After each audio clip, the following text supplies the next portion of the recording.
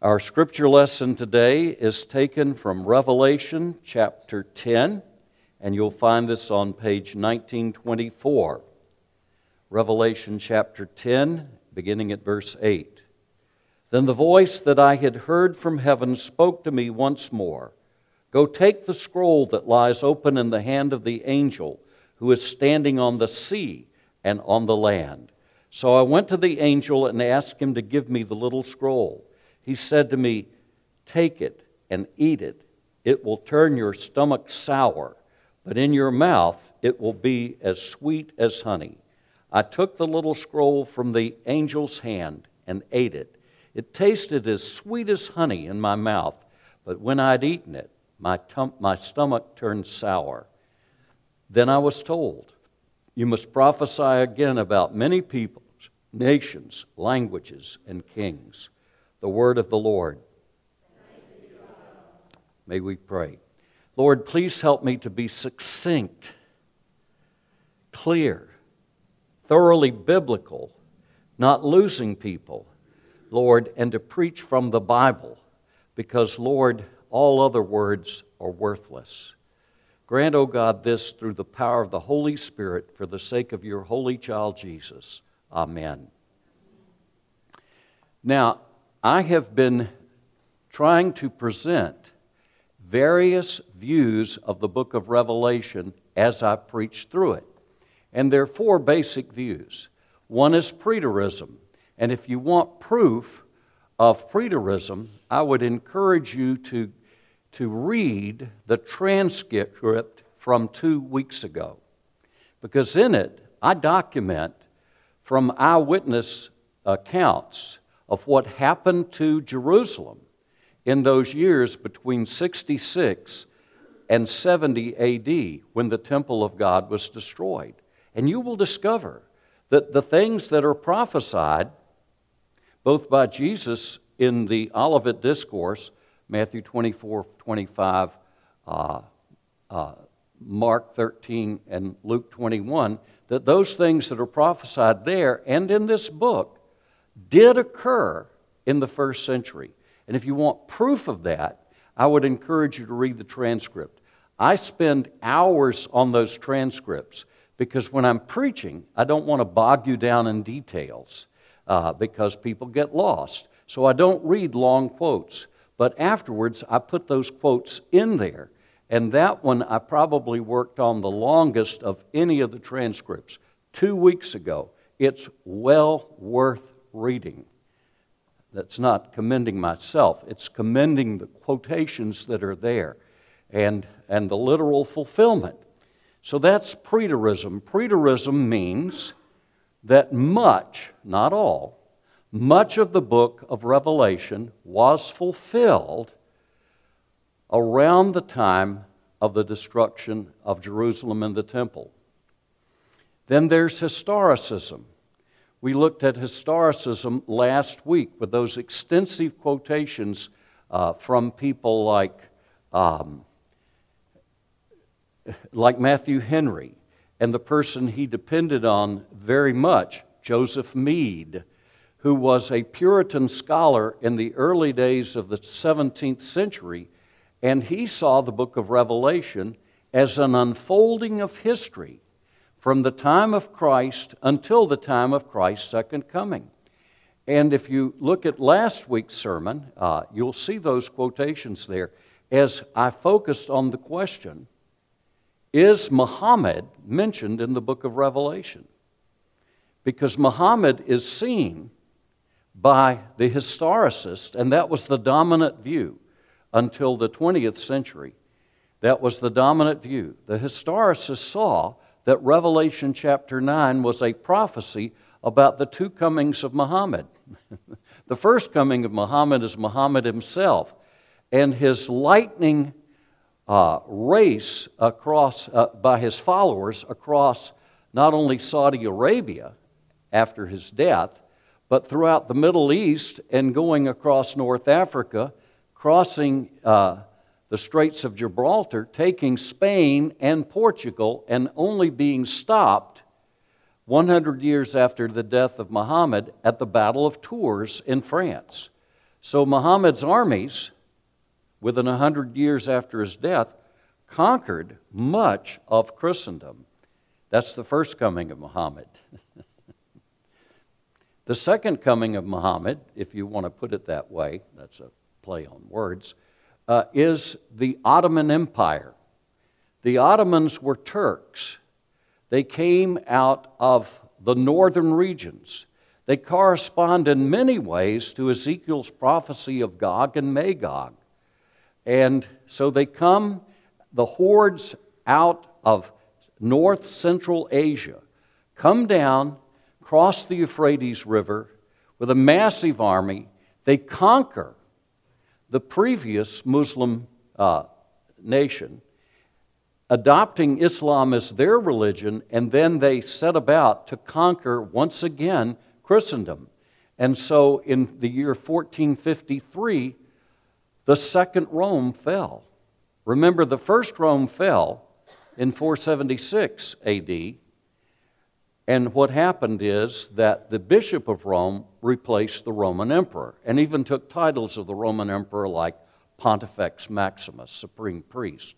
And so in the West, and we are conditioned to think in a Western way, you find that the Vatican replaces the Roman emperors and rules Europe. But in the East, that was not the case. In the East, 4/5 of the church remained loyal to Christ under the rule of the civil ruler, who was the emperor of Constantinople. And so you had, in the beginning, when Christianity became a recognized religion in the 4th century, you had 5 patriarchs. You had Jerusalem, you had Antioch, where people were first called Christians, you had Alexandria, Egypt, where learning was profound, you had Constantinople, which was the leading city of the Roman Empire, and then you had Rome. But once the Western Empire fell and was replaced with the Vatican, with the Pope set about to destroy the other 4 patriarchs. And that was accomplished particularly in the Crusades. And so we look at those things and we wonder. And so as you read the historicist accounts, you see that they understood the book of Revelation to be history written ahead of time and unfolding throughout history. And then there's the futurist view. Now, no one can read the book of Revelation and fail to realize that there is much that is still in the future. Christ has not yet returned. And even though his coming in judgment on Jerusalem is a foreshadowing of that second coming, we look forward to Christ. So the church has confessed, Christ has died, Christ is risen, Christ will come again. And all true Christians believe in the future coming of Christ. A person who denies that, and we call that view full or heretical preterism, is not a Christian. And when I say that, remember that there are a lot of non-Christians who will end up in heaven.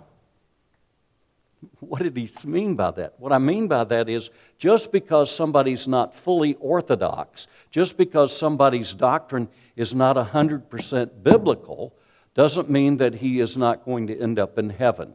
In other words, people can have a defective view of even some primary biblical doctrines and still be true Christians who will be in heaven. But what they believe is not Christianity. So we look at Preterism, primarily fulfilled in the 1st century. We look at Historicism, beginning at the time of the coming of Christ and going on until the time of his second coming. We look at Futurism, which sees future things, but tends to view the book primarily as all future. And then there's an idealist view, which is that there's been a conflict between the Lord and Satan from the time humanity fell into sin, and the book of Revelation portrays that. Now, with that extensive introduction, we want to notice something else, and that is that these revelations in the Revelation seem to be parallel one to another. I remember one day when the youth group at the church I served for 40 years in Alexandria, Louisiana, asked me to teach on the book of Revelation. Everybody's always curious about it until they start getting into it. And so I prayed and I looked, Lord, what is there? And I realized there were 7 churches, there were 7 seals, there were 7 trumpets, there were 7 bowls of wrath, and so on. And I realized a basic view is, and here's the technical term, progressive parallelism. What do we mean by parallelism? We mean that each of these visions is paralleled by an earlier vision. And what do we mean by progressive? That the later revelation takes it a bit further. So the 7 churches, which are obviously written to those churches in Asia Minor, Turkey, prepare us for the throne room, prepare us for the opening of the 7-sealed book, and then the 7-sealed book leads to the 7 trumpets. And you'll notice one other thing. So, boy, you really are taking a long time. And we will have this transcription, God willing, for you sometime Monday. The other thing is that there are gaps. For example, what we have, if you look at the end of Revelation chapter 9, you discover that there are events there. In verse 13, that's page 1923, the 6th angel sounded his trumpet. Now, he sounds a trumpet, but we don't have the sounding of the trumpet of the 7th trumpet until you get over to page 1925, Revelation 11:15. The 7th angel sounded his trumpet. So you have this as a kind of interlude, if you will. And you remember the quote, I'll put it again in the transcript, from the Oxford professor who said, rather than trying to view the book of Revelation chronologically or merely symbolically, you should view it more like a symphony. And we'll see that symphony again this morning as we look at this sweet, bitter scroll. And if you look back at Revelation chapter 6 and verse 12, I watched as he opened the 6th seal, and you have that. And then you have this interlude that follows that goes on until you get to Revelation chapter 8, verse 1. So again, this section of 7 seals has within it a kind of an interlude. What's going on behind the scenes? And that's in the opening of the 7th seal. And you see that now in Revelation 10. So with that out of the way,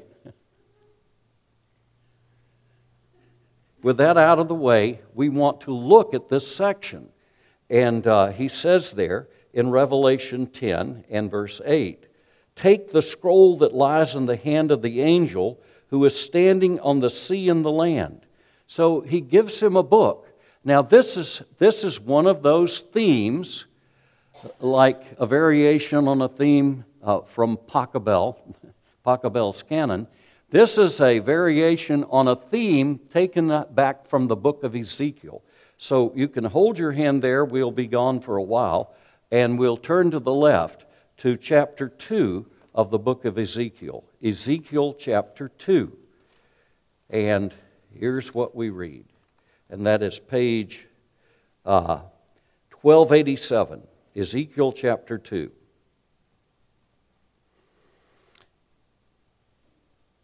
And beginning at verse 1. He said to me, Son of man, stand up on your feet, and I'll speak to you. And as he spoke, the Spirit came into me and raised me to my feet. And I heard him speaking to me. He said, Son of man, I'm sending you to the Israelites, to a rebellious nation that has rebelled against me. And he goes on, talks about how obstinate they are. Now look at verse 9. Then I looked, and I saw a hand stretched out to me. In it was a scroll, which he unrolled before me, on both sides of which were written words of lament, mourning, and woe. Look at the next chapter, verse 1. And he said to me, Son of man, eat what is before you. Eat this scroll. Then go and speak to the house of Israel. So I opened my mouth, and he gave me the scroll to eat. Then he said to me, Son of man, eat this scroll I'm giving you, and fill your stomach with it. So I ate it, and it tasted as sweet as honey in my mouth. Do you see Pachelbel's overture here, Pachelbel's canon here, and how that theme is woven again in the book of Revelation? The book of Revelation is the great symphony that sums up all these things. And by the way, why I'm presenting these various views is that I think there's a biblical basis for each of those views. And I think that's important to remember. But notice here again, thinking of the symphony, Pachelbel's canon, the theme here is of a preciously sweet scroll. It's sweeter than honey, and we'll look at a parallel to that in a moment in the Psalms. And I'll look and see what happens. Verse 10, And he said to me, Son of man, listen carefully, and take to heart all the words I speak to you. Go now to your countrymen in exile and speak to them. Say to them, this is what the sovereign Lord says. In Hebrew, this is what Lord Yahweh says. Whether they listen or fail to listen, then the Spirit lifted me up, and I heard behind me a loud rumbling sound. May the glory of the Lord be praised in His dwelling place. The sound of the wings of the living creatures brushing against each other, and the sound of the wheels beside them, a loud rumbling sound. The Spirit then lifted me up and took me away. I went in bitterness and in the anger of my spirit, with the strong hand of the Lord upon me. I want you to see something here. It is the ecstasy and the agony of preaching. It is the ecstasy and the agony of reading the Bible too, as we'll see in a moment. I want you to see that this sweet scroll that is handed to Ezekiel to eat, which is sweet as honey in the honeycomb, also causes him great bitterness, great anger. Anger at the people who name the name of God, but whose hearts are far, far from Him. And he says, if you look here, go back to verse 4, Ezekiel 3:4, he said to me, Son of man, go now to the house of Israel, speak my words to them. You're not sent to a people of obscure speech or difficult language, but to the house of Israel. Not to many people of obscure speech and difficult language whose words you cannot understand. Surely if I'd sent you to them, they would have listened to you. But the house of Israel is not willing to listen to you because they're not willing to listen to me. For the whole house of Israel is hardened and obstinate, and I will make you as unyielding and hardened as they are. I'll make your forehead like the hardest stone, harder than flint. Do not be afraid of them or terrified by them, though they are a rebellious house. And those words to Ezekiel parallel very much the words given to Jeremiah. And as I was reading those words to Jeremiah back in 1976, in the fall of 76, I experienced a sense of call to the ministry. I thought, oh my, so they'll fight against you, but they won't win. The agony and ecstasy, or the ecstasy and agony of preaching, which is the same as the ecstasy and the agony of reading the Bible. Turn with me, if you will, back to Psalm 19. Psalm 19. In Psalm 19, we are looking at two books. Psalm 19, the very first part, we're looking at the book of nature. And let's turn there to page 858. And if you look at verse 1, he says, the heavens are declaring the glory of God. The skies proclaim the work of His hands. Day after day they pour forth speech. Night after night they display knowledge. There's no speech or knowledge where their voice is not heard. Their voice goes into all the earth, their words to the ends of the world. You know what this is saying to us? Only a condemned to hell fool can deny the existence of God. Have you ever thought about our public education in the wake of Schenck versus Abington Township? I worked in Abington Township in Pennsylvania. Abington Township had Bible reading in their public schools. But as a result of Schenck versus Abington Township in 1962, the Supreme Court outlawed the reading of the Scriptures in public schools. You know, it's amazing. My mother was a first grade teacher, and she also taught obstetrical nursing at Vanderbilt. But anyhow, she adjusted herself to whatever was going on in her children's lives. And in my mother's first grade class, they memorized the Christmas story in the fall, in the first grade. And then in the second semester, they memorized the story of Easter. They memorized it in the public schools.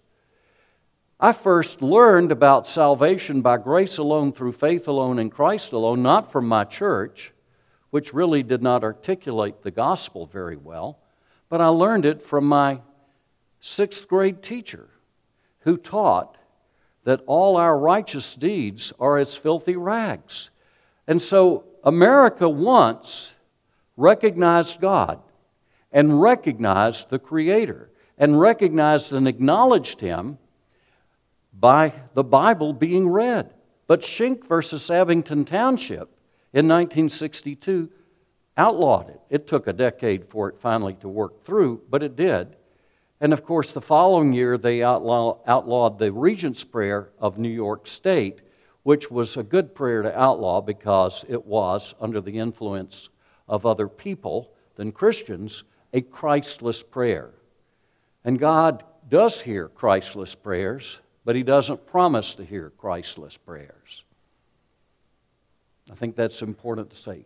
God does hear Christless prayers under certain circumstances, but He doesn't promise to hear Christless prayers. And so what can we say? We can say, in light of Psalm 19, the evidence of God, the Creator, is all around us. Only a fool can look at creation and deny the existence of God. Verse 4, their voice goes out into all the earth, their words to the ends of the world. And then he goes on and he celebrates the sun and all of that.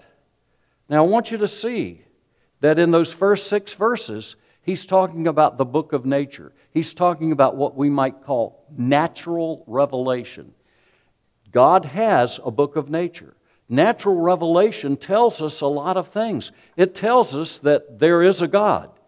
And because of the remnant of the image of God inside each and every human being on this earth, we know that that God is the true God, because we are still in His image, though it's a shattered and marred image. And you can read the last half of Romans 1 to verify that. So we have the book of nature here, natural law. In natural law, again referring to Romans chapter 2, we know right from wrong.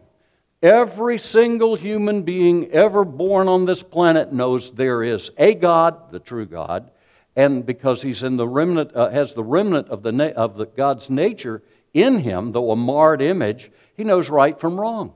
He knows murder's wrong, but people harden their hearts, not only individually but culturally. And he knows adultery's wrong, and people know that not only individually, but what happens is in the course of time, as they suppress that, eventually enough people suppress it, the whole culture begins to embrace it. And guess where we are today? That's where we are. That's why the fool has said in his heart, there is no God. But now notice something else. We go to verse 7 at page 858. The law of the Lord is perfect. Now we switch from the book of nature, natural law, natural revelation, to special revelation, God's written word. And he says it's perfect. What does God's word do? It revives the soul. The statutes of the Lord are trustworthy. It makes wise the simple. Are you a simple person? I think about grandchildren that I pray for, some of whom are very simple, very foolish. How can a foolish, ignorant person become wise? And here's where it is. It makes wise the simple. Look at verse 8. The precepts of the Lord are right, giving joy to the heart. The commands of the Lord are radiant, giving light to the eyes. The fear of the Lord is pure, enduring forever. The The ordinances of the Lord are sure and altogether righteous. And so we look at God's Word, the Bible, and we think of all those means that God uses to reveal Himself supernaturally, and fundamentally they center in one book, and that book is the Bible. Everything is based on the Bible and all the things that grow out of it. And so now notice we go here in verse 10. They're more precious than gold, than much pure gold. They are sweeter than honey from the honeycomb. And do you see here Pachelbel's canon again, taking that musical theme? Sweeter than honey. God's Word is sweeter than honey. That theme is repeated in the longest chapter of the whole Bible, which is in the middle of the Bible. It's Psalm 119, which is an acrostic poem where each of the 8 stanzas is headed by a particular Hebrew letter. The first 8 with the letter Aleph, and then the letter Bet, and then the letter Gimel, and then Daleth, and He, and Vav, and Chet, and Tet, and so on. So that's the 119th Psalm, and right slap dab in the middle of it, God's Word is sweeter than honey, the honeycomb. You have bitterness in your heart today? Pick and read. Pick and read. Lift it up as Augustine heard the children singing across the wall. Tolle lege. Pick it up and read it. And he did. And he opened it up, and he found those words from Paul to the Romans, but make no provision for the flesh, for the lust thereof, but put on the Lord Jesus Christ. And that day Augustine put on the Lord Jesus Christ. This book will sweeten your life. This book will give you joy. Are you down? Are you depressed? Are you discouraged? Turn off the idiot box in the morning. It won't do you any good. All it'll do is make you mad. Because after all of the mainline media are owned by a handful of corporations. And they all tell you what they want you to hear.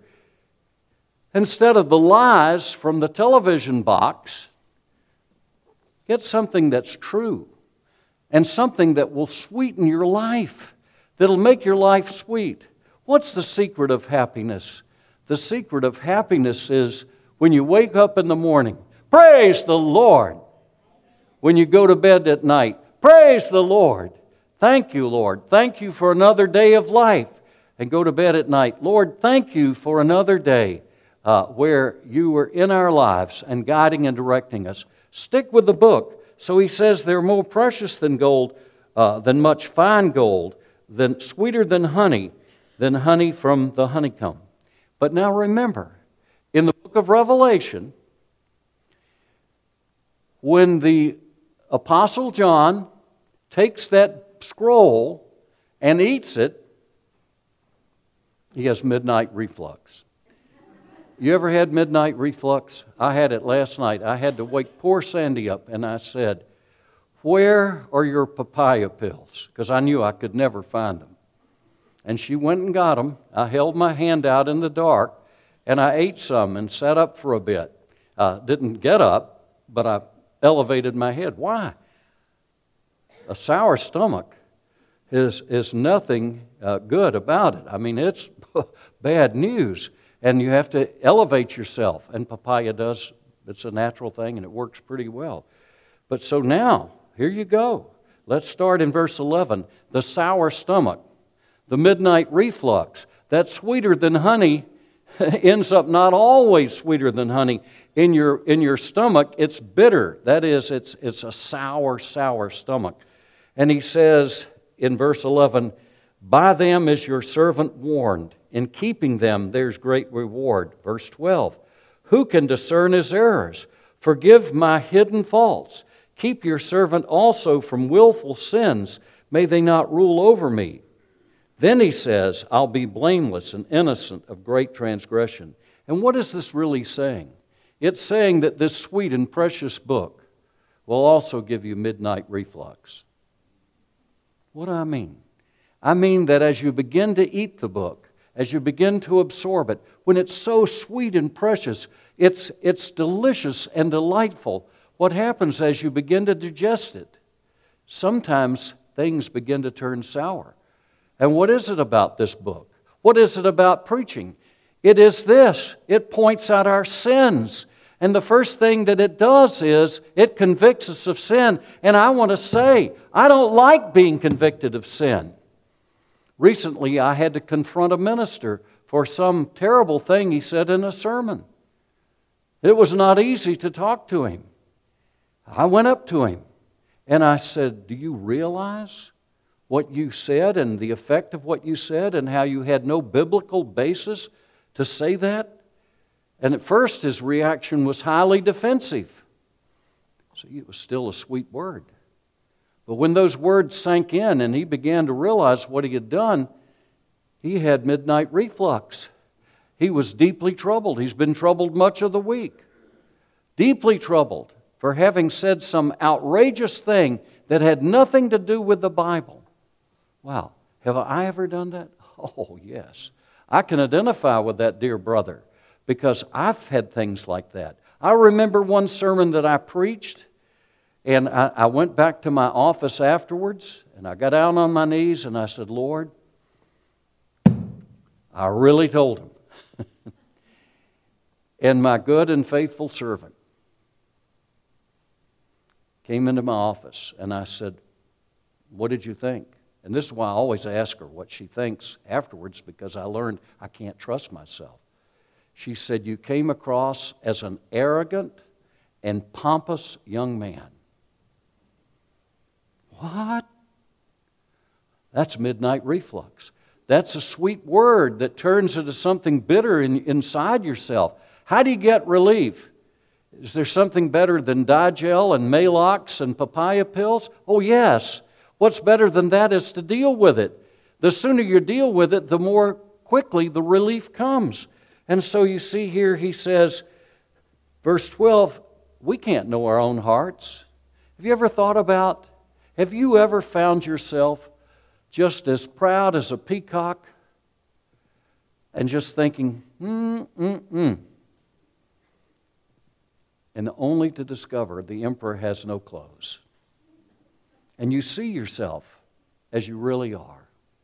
And that's what God's Word is designed to do. It's designed to show us our hidden faults. And then it's also designed in verse 13 to keep us from willful sins. May they not rule over me. What's the difference in a secret sin and a willful sin? Here it is. Secret sins are the sins you and I commit every day. Have you ever been praying and in the middle of your prayer you suddenly had resentment towards the person you're praying for? That's an amazing place. You're on your face before God. Lord, please have mercy. And in the course of it, suddenly you remember something happened 13 and a half years ago. And you're praying for the person, and suddenly you're just wallowing in it. You're reveling in it. And you've gone from sweet intercession for someone in great need to bitterness in your heart as, like midnight reflux, it vomits itself up into your memory, that memory from 13 and a half years ago, and instead of wanting to pray, Lord, bless him or bless her, Lord, get them, make them fall down. No, you don't do that. But, some people do pray those kinds of prayers. Now, it's legitimate to pray an imprecatory prayer against people who are standing against Christ, but you always pray those prayers, Lord, please change their hearts first. So the secret sin is the sin that you can't see. That dear brother who was so full of himself didn't realize the damage he was doing. Secret sin. But now, what does he talk about in the next verse, verse 13? Keep your servant also from willful sins. What's a willful sin? Lord, I know you don't approve of this, but I'm going to do it anyhow. You ever done one of those? I have. I'd promised God one time I wouldn't go into debt again. And I saw something and I wanted it. And under the pressure and manipulation, I remembered, stay away from places that offer you an opportunity to buy something on impulse by signing on the dotted line. And then afterwards, the sweetness of riding off on that motorcycle. It was a Harley-Davidson Electroglide Ultra Classic. Suddenly became bitter. Do you know that I actually got physically sick the next day and was not able to go to my presbytery meeting because I was physically sick? I did something deep down inside. So what do I mean deep down inside? Well, you know what deep down inside is. It's like conscience saying, now. You say, hush, hush, hush. Those are willful sins. And willful sins are very, very destructive. What happens when you yield to a willful sin, a deliberate sin? You know better. You will always regret it. Always, in the providence of God, the very thing that you just had to do, had to have, will always end up biting you like a serpent. May they not rule over me. Where is power to change? We go back to it. Power to change is in the book. In the book. And so I close with these thoughts. And the thoughts are the ecstasy and agony of preaching. What do I mean by the ecstasy and agony of preaching? I mean, preaching for me is the joy. I love coming here. You always express to me your gratitude. The trip is something, 400 miles round trip, but I have to tell you, I count it the greatest privilege to be able to preach. It's the meaning of my life. If I couldn't preach, I would rather be dead. Very seriously, I'd rather be dead because that's what I was designed to be and to do. It's a joyful thing to preach, but there's also sadness because this is the trouble, and this is what Ezekiel sees. It's what Jeremiah saw. It's what John the Revelator experienced, the bitterness, because you realize that God's Word is a two-edged sword, as Paul says in 2 Corinthians chapter 2, beginning at verse 13. It's a two-edged sword. It draws the elect, and it's a sword that drives out the reprobate. Wow. Wow. God's Word that softens the heart that's repentant and strengthens it also hardens the heart of those who say, I don't want to hear that. I know how to be a successful preacher. You only preach the honey. You never preach the things of judgment that cause people to experience midnight reflux. Pray for me that I may always be willing to give you the sweeter than honey in the honeycomb word, but also willing for you to hate me. Because in the course of time, if you're one of God's own, while you may hate me now, you will come to love me because you've heard the word of God from my mouth. And that word is the word that you will cherish in eternity. May we pray.